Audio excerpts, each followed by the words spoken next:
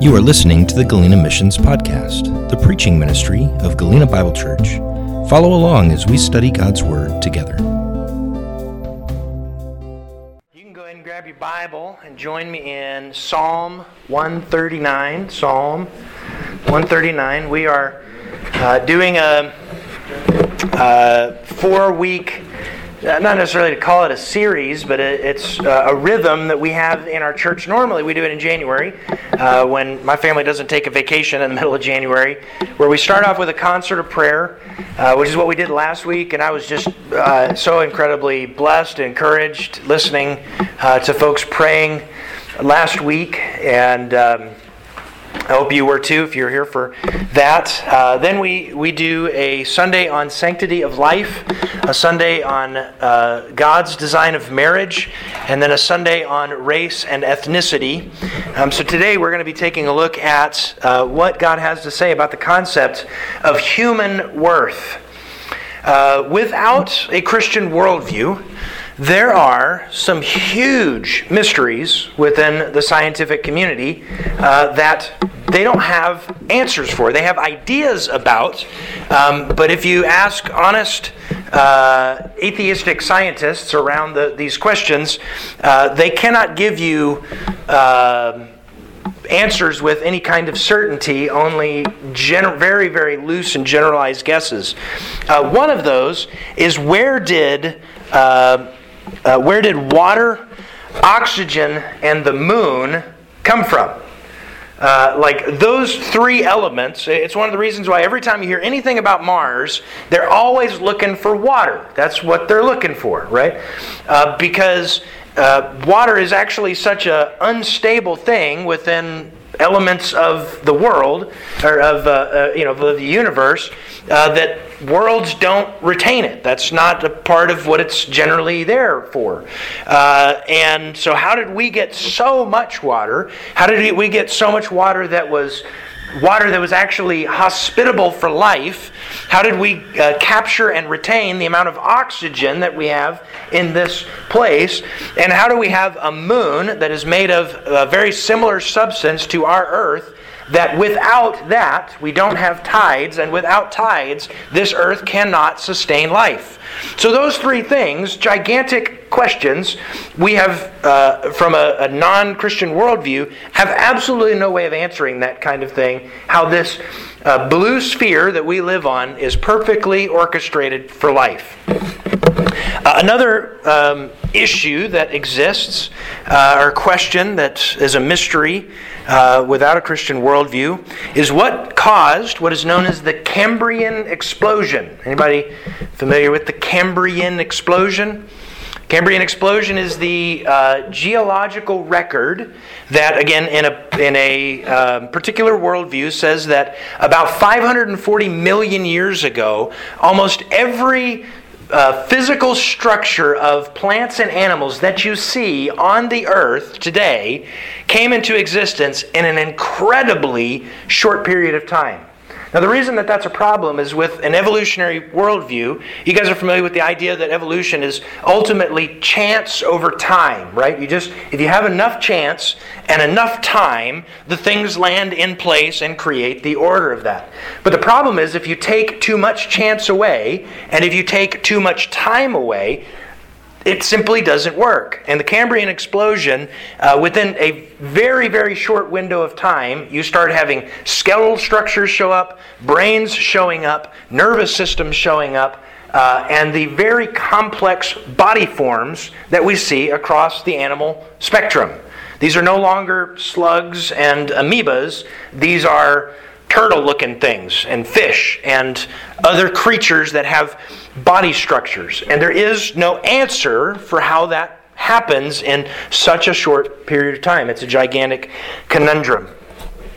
And I think the third great mystery of Earth without a Christian worldview is, when does human life have worth? When does human life have worth? This is the question at the heart of the doctrine of sanctity of life.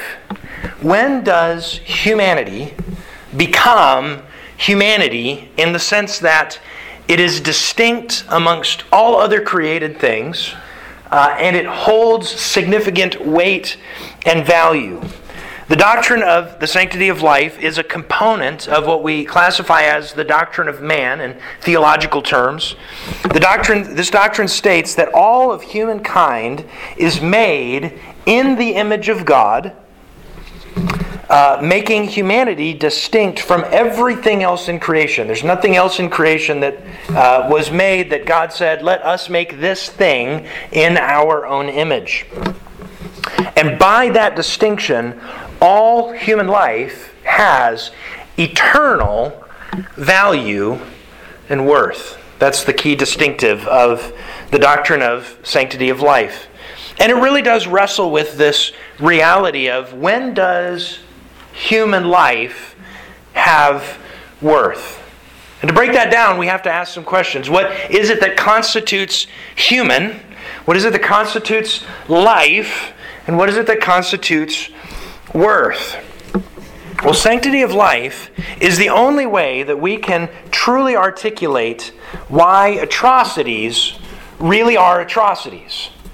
Every time that if you're going through the potluck line, we've got some hand sanitizer back there, and you squirt hand sanitizer on your hands, a mass killing happens. Right? You know this? That's what I mean. Tens of millions of little creatures suddenly die in the midst of that kind of thing. And we don't go, oh my goodness, this was an atrocity, right? If you live in places where there's roach infestations or ants or those kind of things, or when the hotel that you're visiting in Anchorage has bed bugs and they treat that, nobody goes, the humanity, right? Because they're not that. They're not human. So there is a distinction that we innately understand within humanity, within our experience of life, that makes us different from all other created things. And wrestling with that question, again, this is, we go kind of the metaphysical and looking at, okay, if all things that are created in a truly evolutionary worldview, it's not just that we're related to monkeys, we're related to trees and lettuce. And everything that we eat is a very distant cousin. And there's some flaws in the way, obviously, that we would wrestle with those kind of things. But without the concept of sanctity of human life, it is impossible for us to truly articulate why an atrocity truly is an atrocity. This world is filled with dramatic atrocities. In 1994, there was an event that is now in history known as the Rwandan genocide. The Tutsi African peoples of that place were specifically targeted by their neighbors that in form, color, fairly similar in culture, there was not much difference. But within 100 days, 800,000 Tutsis were murdered. Men, women, children, entire families, entire villages, entire communities gone. And we, of course, look at that and we say, that was an atrocity. We actually label it as a term of genocide, attacking a particular people group and wiping them off of the face of the planet. Of course, we're familiar with the subject that's been in the news, and people have been making all kinds of statements about it recently. The Nazi concentration camps, estimated to have killed 11 million total people over the course of their openings. About 6 million Jews and about 5 million other individuals that were deemed not worthy of life. Today, still to describe horrors and things like that, concentration camps or Nazism is immediately thrown to the forefront. Of course, it's actually not the worst of what Hitler did is not the worst in world history of population bases. Mao Zedong, the founder of Communist China, saw his people through the lens of communism as cogs in the wheel of progress and not as human individuals. and through his machine of establishing communism in China, the death was so great that we can't get an accurate count of it. The lowest estimate, the absolute most conservative estimate, is 48 million people. And some higher estimates push it up to 70 million people. It's just hard to wrap our minds around that. If you just think, put it in American context, 1 in 4 people dead. It's unbelievable. But before we condemn Mao and his atrocities, from 1973 to 2021, there have been 63 million legally performed abortions in the United States of America. Abortion is absolutely a hot-button topic. It is in all political fronts. There are significant numbers of people that vote a particular political stance purely on the one issue of abortion. Generally speaking, they are voting Republican, and they are what is known as single subject or single issue voters. They may disagree with everything else that the group believes, but that one issue is the point that they wrestle with. Even the concept of abortion is politicized in the way that we talk about it. The group that is against abortion labels themselves or ourselves as pro-life, indicating that the opposite of that would be pro-death, right? The other side labels themselves as pro-choice, which the opposite of that would be anti-choice, right? Do you see just the political jostling of terminology that is used in that? Now, we think of it in broad terms across the U.S., and there have been Supreme Court decisions recently around this subject. There have been states that have passed laws related to how this plays out. And a lot of people get really worked up about those things, but we don't actually, for most people, they don't actually know much about the laws associated with the state in which they live. Did you know that Alaska has the loosest laws around the subject of abortion of any state in the United States? In the state of Alaska, you can legally have an abortion up until the moment of full birth. Meaning, if a head crowns in the baby birthing process, they are legally allowed to sever the spinal cord with scissors, and it is not deemed as murder. It is deemed as a medical procedure. The concept of abortion is one of those things that it's so politicized that we don't really know what it is. And I think it is helpful for us to at least have some understanding of what it conceptually is. And I think that's one of the biggest issues around this subject. I can remember from one of my most of my childhood, my mom volunteered in what at the time was called a crisis pregnancy center. She was a crisis counselor in that ministry program there in Anchorage, and they basically worked with young women, young moms, young girls that would come in crisis situations. They had either gotten pregnant out of wedlock, they were in some kind of financial straits, and they, as an organization, as a ministry, would give them a pregnancy test, would give them supplies, either diapers or formula. They had nurses and doctors that would volunteer their time to help do screenings and help with that and give advice. But there was lots of times where she would come home crying because she had this young woman who had come in and found out she was pregnant and immediately said, "I can't have this baby, I'm going to have an abortion." And they would try and plead and beg and offer to help and everything, and they would walk out the door, and my mom knew there's nothing I can do. I can't save this. Until something was purchased for that crisis pregnancy center that absolutely changed the game in it. And it's an apparatus called an ultrasound. Because what that ultrasound did was they said, well, we want to we want to see how far along. You've tested that you are pregnant. We'd like to be able to see how far along you are, and just help you in that. And the moment that you can put that on, and you can say, "Oh, look, there's your baby. Look, there's some arms that are starting to grow, or there's a nose, or there's feet," and you can see movement in those things. It no longer becomes a medical condition. It becomes the reality that there's life growing inside.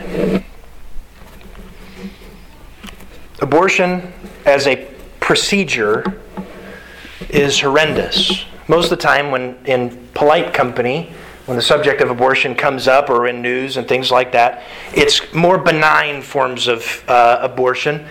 Things like the morning after pill. That's been one of the big hot button things in the last couple of weeks, of whether or not you have to have a prescription for that. Can that be mailed to you? Do you have to have parental consent for underage individuals to sign up for that?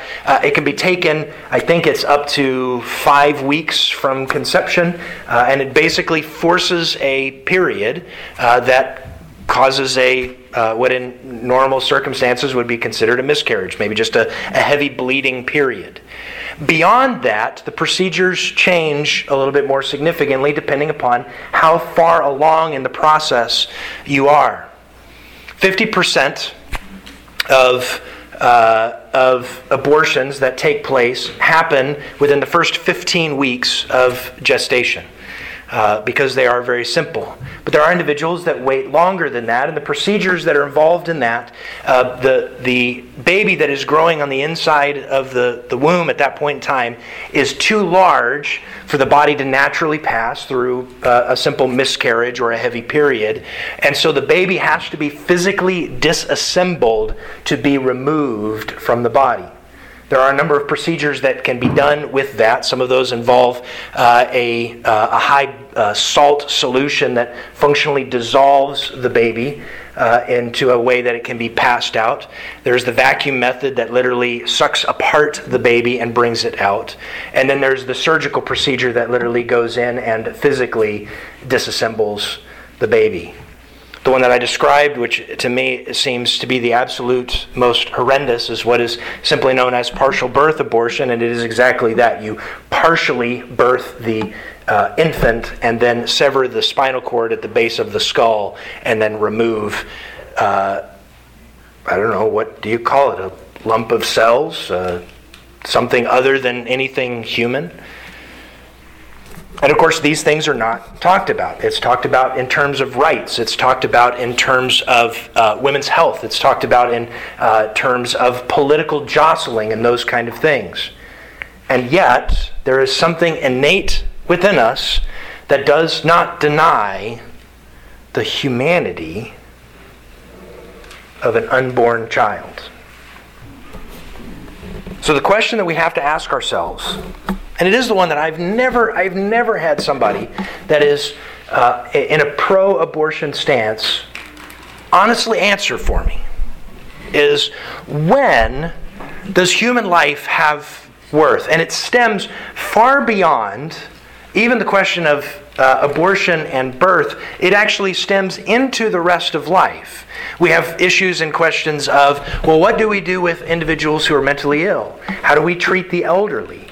And then even issues of racism and things like that ultimately stem from a concept of the sanctity of life. Psalm chapter 139 is a beautiful perception, a beautiful picture that David wrote in worship of God's all-knowingness, all-understandingness, all-power, emphasizing the point of, you have searched me and you know me. You know when I sit and when I rise up. You understand my thoughts from afar. He describes when if I try to run away from you, if I go up to the heights or I go down to the depths, God, you're there, right? It's this beautiful picture. But then we get this snapshot moment where the picture of God's understanding of our creation as it took place before our parents knew us happens. In Psalm 139, verse 13 begins by saying this: "For you formed my inward parts. You wove me in my mother's womb. I will give thanks to you, for I am fearfully and wonderfully made. Wonderful are your works, and my soul knows it very well. My frame was not hidden from you when I was made in secret and skillfully wrought in the depths of the earth. Your eyes have seen my unformed substance, and in your book were written, all of them, the days that were ordained for me, when as yet there was not one of them. How precious are your thoughts to me, O God, and how vast is the sum of them. This is the word of the Lord. Three things that I want us to settle in our own hearts, because there is a temptation within our Christian experience, a temptation as we walk with the Lord, to look at the things of this world that are convenient and to embrace them, to mold and shape our understanding of what God has said away from what God has said to something that is more palatable to the world. And it ultimately answers this question: when does a human life have worth? The first thing is this: it is creation and not birth that defines humanity. It is creation, not birth, that defines humanity. He says in verse 13, "For you formed my inward parts, and you wove me in my mother's womb." It is the acknowledgement of personhood pre-birth. This is the big question that I ask all the time in this, of saying, when exactly, there are people that champion the issue that abortion is murder. And though I conceptually agree with that as a statement, I don't think it's necessarily a helpful thing to be shoving that in somebody's face.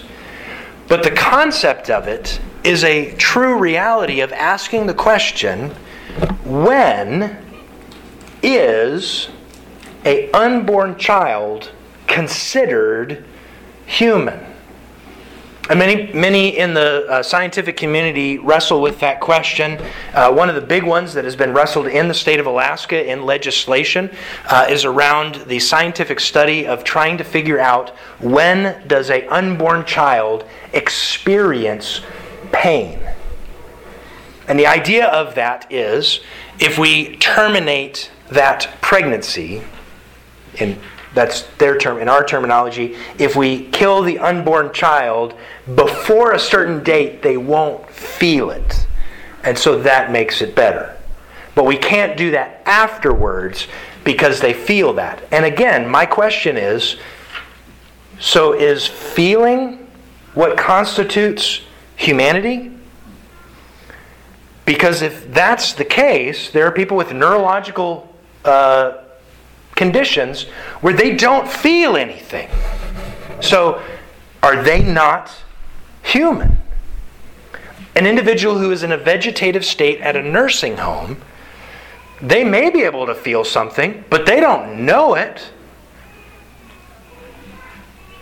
Is that what constitutes humanity?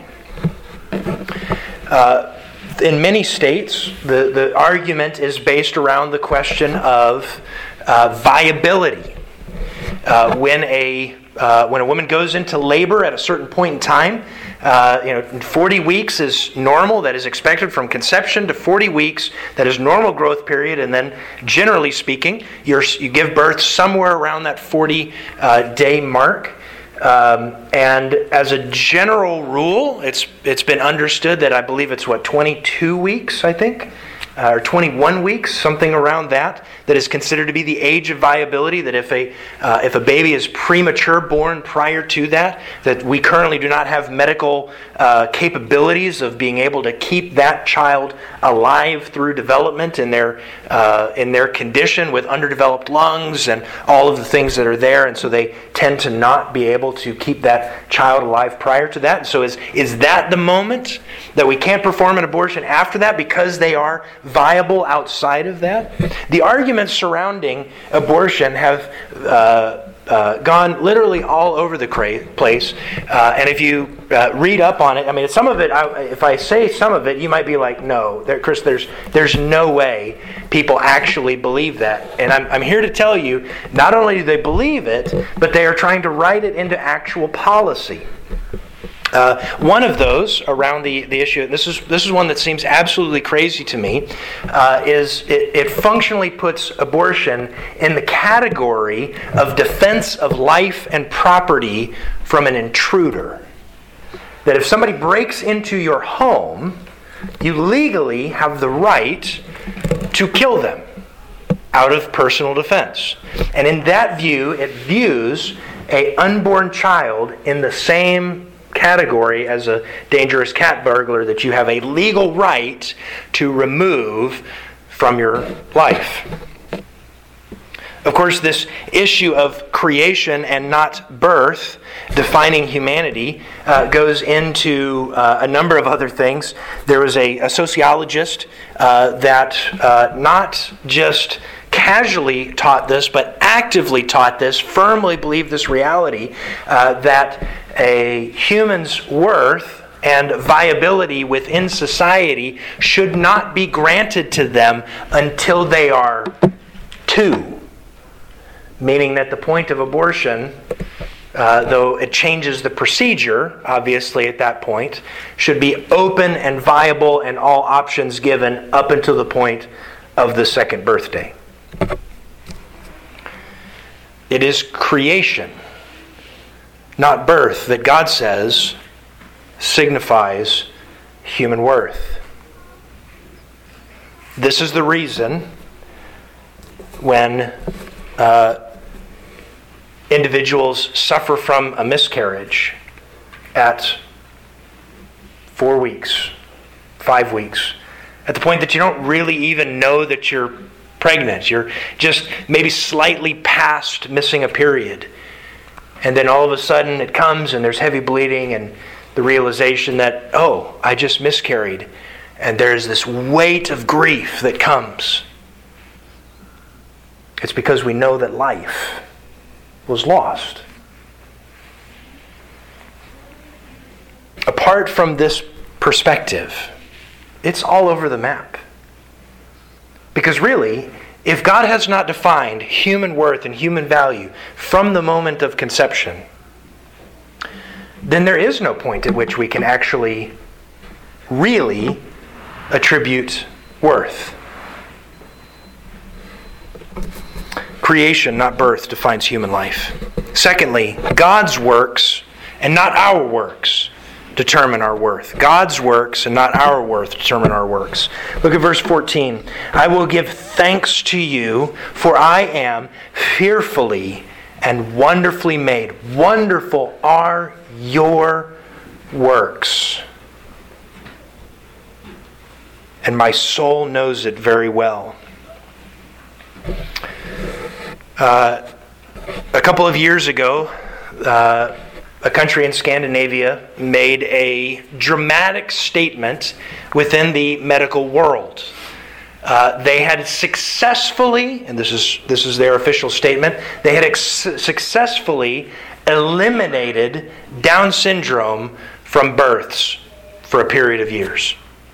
Sounds remarkable. You found a cure for Down syndrome. That's not what they said. They said they had eliminated Down syndrome from births for a period of 1 to 2 years. They had specifically been able to identify through genetic testing of individuals going through the pregnancy process and identified if individuals were highly likely to be Down syndrome. And if they were highly likely to be Down syndrome, then they were able to terminate that pregnancy, and that Down syndrome individual was not born. I've known a number of people through my lifetime that have been the parents of disabled individuals.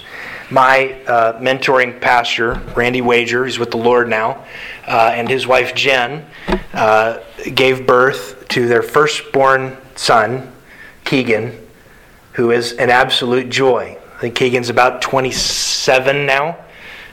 He is I guess what in medical community would be considered high functioning Down syndrome.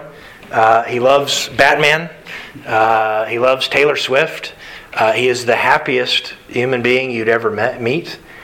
His capacity for work is he's diligent at the tasks that he's given. Is he going to grow up to be a lawyer? Is he going to grow up to be a brain surgeon? Is he going to grow up to be a teacher or some other what we might deem as more highly valuable member of society in those kind of capacities? Well, thank goodness. At the moment we all reach a certain age of which we can't do those things anymore, society does not remove our value of life. David wondered at God's work to bring him about and not his own work in his own value. As a society, we very often do this with individuals. Sometimes it's one of the first questions that we ask somebody when we meet them. What do you do for a living? And oftentimes in that, it's a question of, can I relate to you? What do you do and can I relate to you? But if they answer that they do something that by society's standards is deemed to be maybe less valuable, less interesting, less upwardly mobile, there is a sense of which there's this cultural pull to say, well, maybe I don't want to associate with this because, do I really want to be in that kind of a situation? I remember a number of years back that I did some counseling with. She was a physician, and her husband did manual labor for a road construction company. Barely had a high school education. And they loved each other, but there was great tension in their relationship. And that was the point. They were on totally different cultural strata within their sense of work and how that plays out in life. And this is a part that is woven into society. There was a movement in the early 1900s. It reached its zenith in the 1930s in the U.S. and then had its ultimate culmination in the 1940s in Nazi Germany, called eugenics. And it was the idea that the belief of Darwinism that the survival of the fittest was best done when we attributed the most apt, what we deem to be the most valuable traits of a society, of a people's, and to eliminate those other things. And this plays into everything from racism to classism to all kind of other things. This brought about things like forced sterilization amongst native populations across U.S., and this ultimately was what caused the Nazis to build the concentration camps, was to eliminate the less desirables. Why? Because they weren't deemed to work as well as they deemed that they were. And the understanding that when does a human life have worth, it is based upon God's work in creation of us and our image uniquely imprinted upon us, and not upon our own works. We're beginning to try to understand this within human society. We have things like ADA standards for disabled people that try to help and make accommodations so that individuals that have limiting disabilities can still work within society and can still function in those kind of ways. But there is still great tension around this. And it is God's work, not our work, that determines when human life has worth. Third, God's knowing of us and not the circumstances of our conception determines our worth. God's knowing of us and not the circumstances of our conception determine our worth. Look at verse 15. My frame was not hidden from you when I was made in secret, and skillfully wrought in the depths of the earth.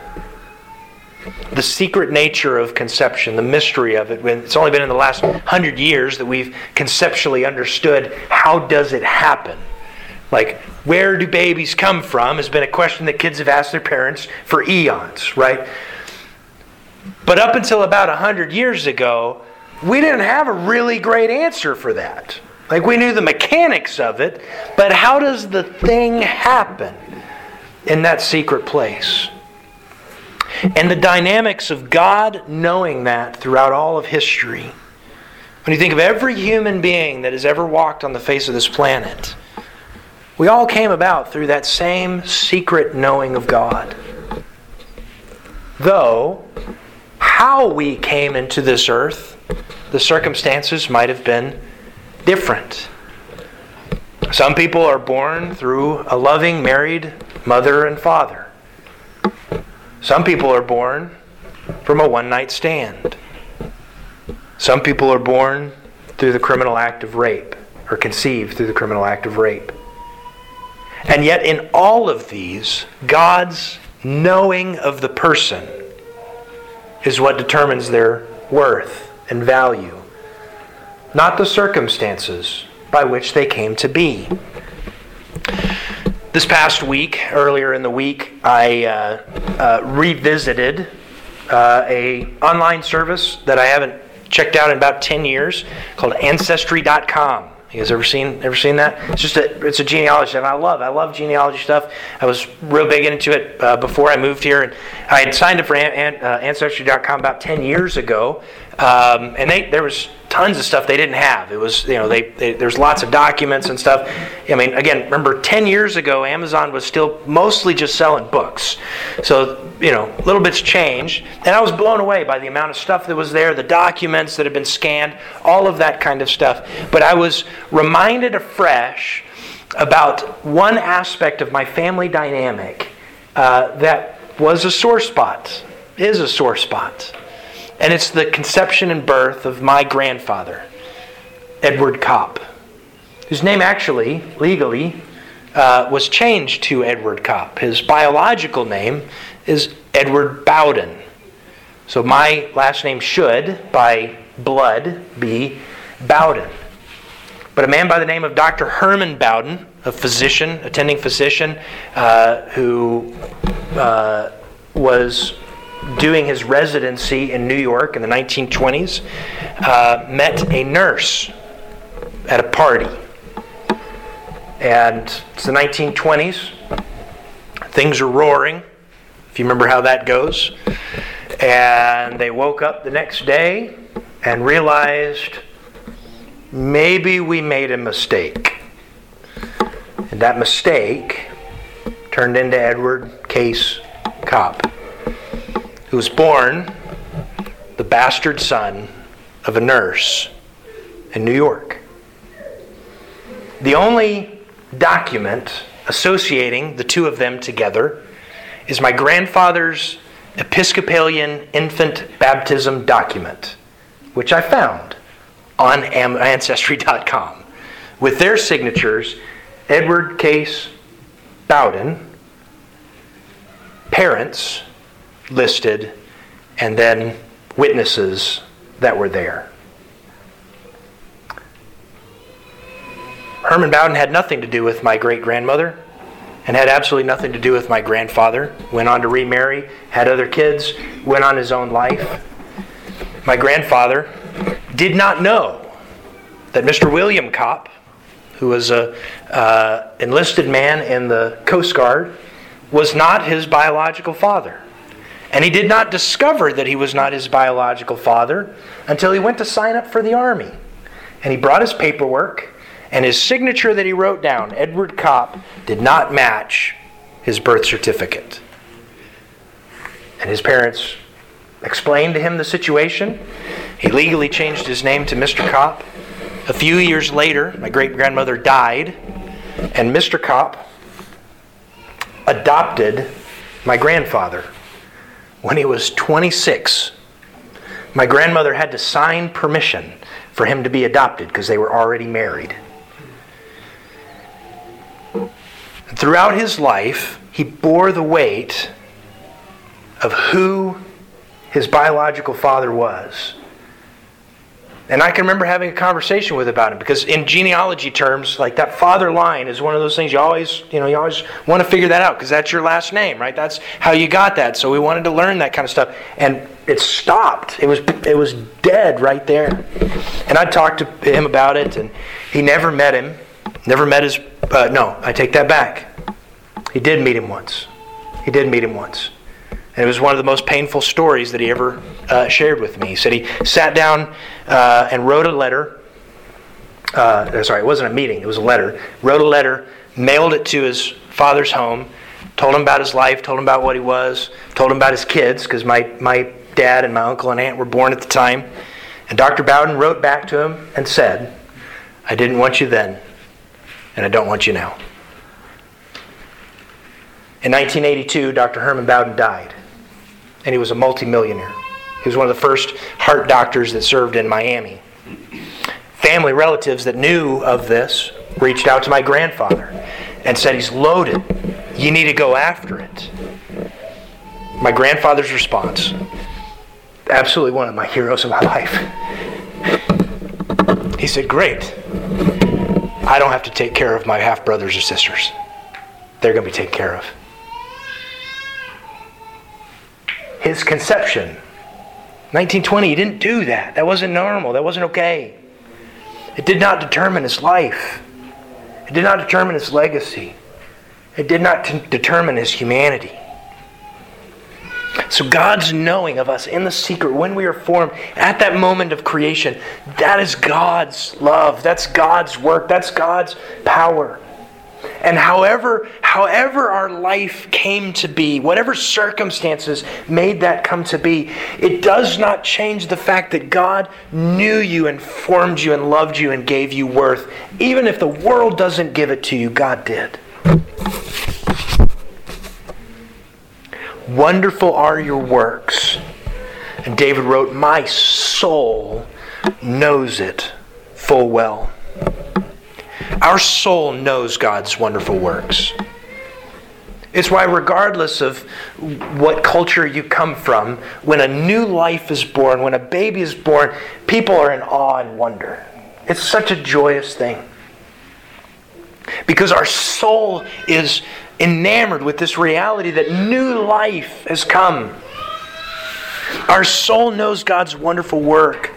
And this is why our sin is so absolutely heinous. It's because we know the character of God.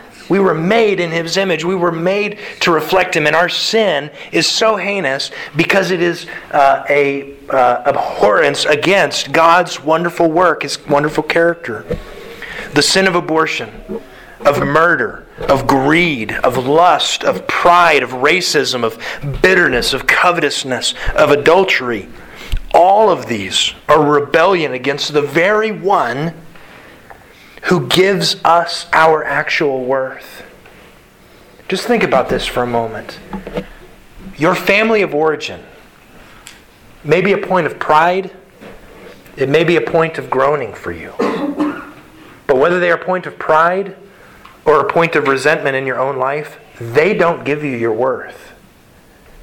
The nation in which you were born, it does not give you your worth. The moment in time and the culture in which we live, it does not give you your worth. And society as a whole does not give you your worth. And we know that because even if everyone in the world takes away our self-worth, they can't do it because it's not theirs to take. Because it is God who gives us our humanity. And it's why sin is such a rebellion against Him, such a hateful and heinous thing. So when it comes to the issue of when does a human life have worth, I think the ultimate biblical answer is it has worth from before the foundation of the earth, when God in His foreknowing chose to send His Son to die to pay for our rebellion against a holy God so we could be reconciled to Him. The psalmist says, all the days ordained for me were written in your book when as yet there was not one of them. God knew your story. He knew every screw up.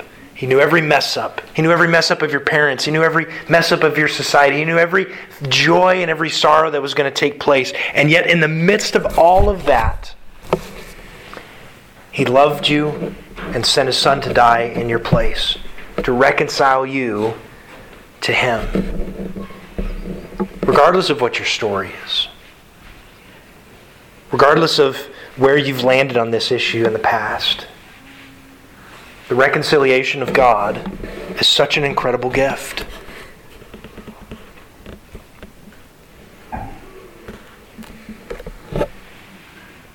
$73 million people in the U.S. alone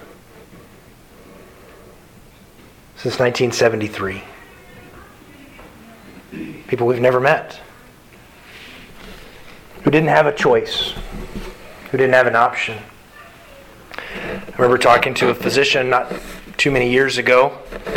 I was surprised. She said, I'm absolutely pro-abortion. I did not see that coming. She said, but I think there should be a change in the policy of it. Both parties involved in the procedure should have to sign a waiver. And then I'm for the procedure happening. And I went, I see what you did there. Because the acknowledgement of humanity, we want to be acknowledged as human. When we look at race and ethnicity, that's a central point. Do we see each other, regardless of how different we are, as being fundamentally and equally human, with those God-given, inalienable rights? Well, what point in time are you considered human? When does human life have worth? Let's pray. Father, it is a heavy thing to speak on these subjects. Because these aren't just philosophical things, these are real. Members of our congregation have adopted children who were very nearly killed in abortion. We'd never know their smiles. We'd never hear their laughter. We'd never watch them grow. Lord, we are praying for the end of this practice, not just in the United States, but in the world. Lord, we know that there's a lot that needs to change in that. There's a lot of help that needs to come to young women that are going to give birth to these children, either via helping with adoption or helping with providing for them housing and schooling and food and basic essentials to raise a child. But even though those things are hard and we don't have answers for how to do those things, it doesn't change the reality that our worth is not based upon when we're born, how we're born, or what we can do after we're born. All of it is based upon you. And for that, God, I am so thankful. Because apart from you, I am absolutely worthless. So Jesus, thank you that you deemed us worthy of your sacrifice to reconcile us to God. I pray, God, that you would convict our hearts of this reality, encourage us, strengthen us, help us to understand that though we may have faltered and failed in so many ways, we are so incredibly loved by you. We love you, God. It's your name we pray. Amen. Thank you for joining us. We hope you've been blessed by the hearing of God's Word. Feel free to connect with us at www.galenabiblechurchak.com and subscribe to this podcast at iTunes or at galenamissions.podbean.com.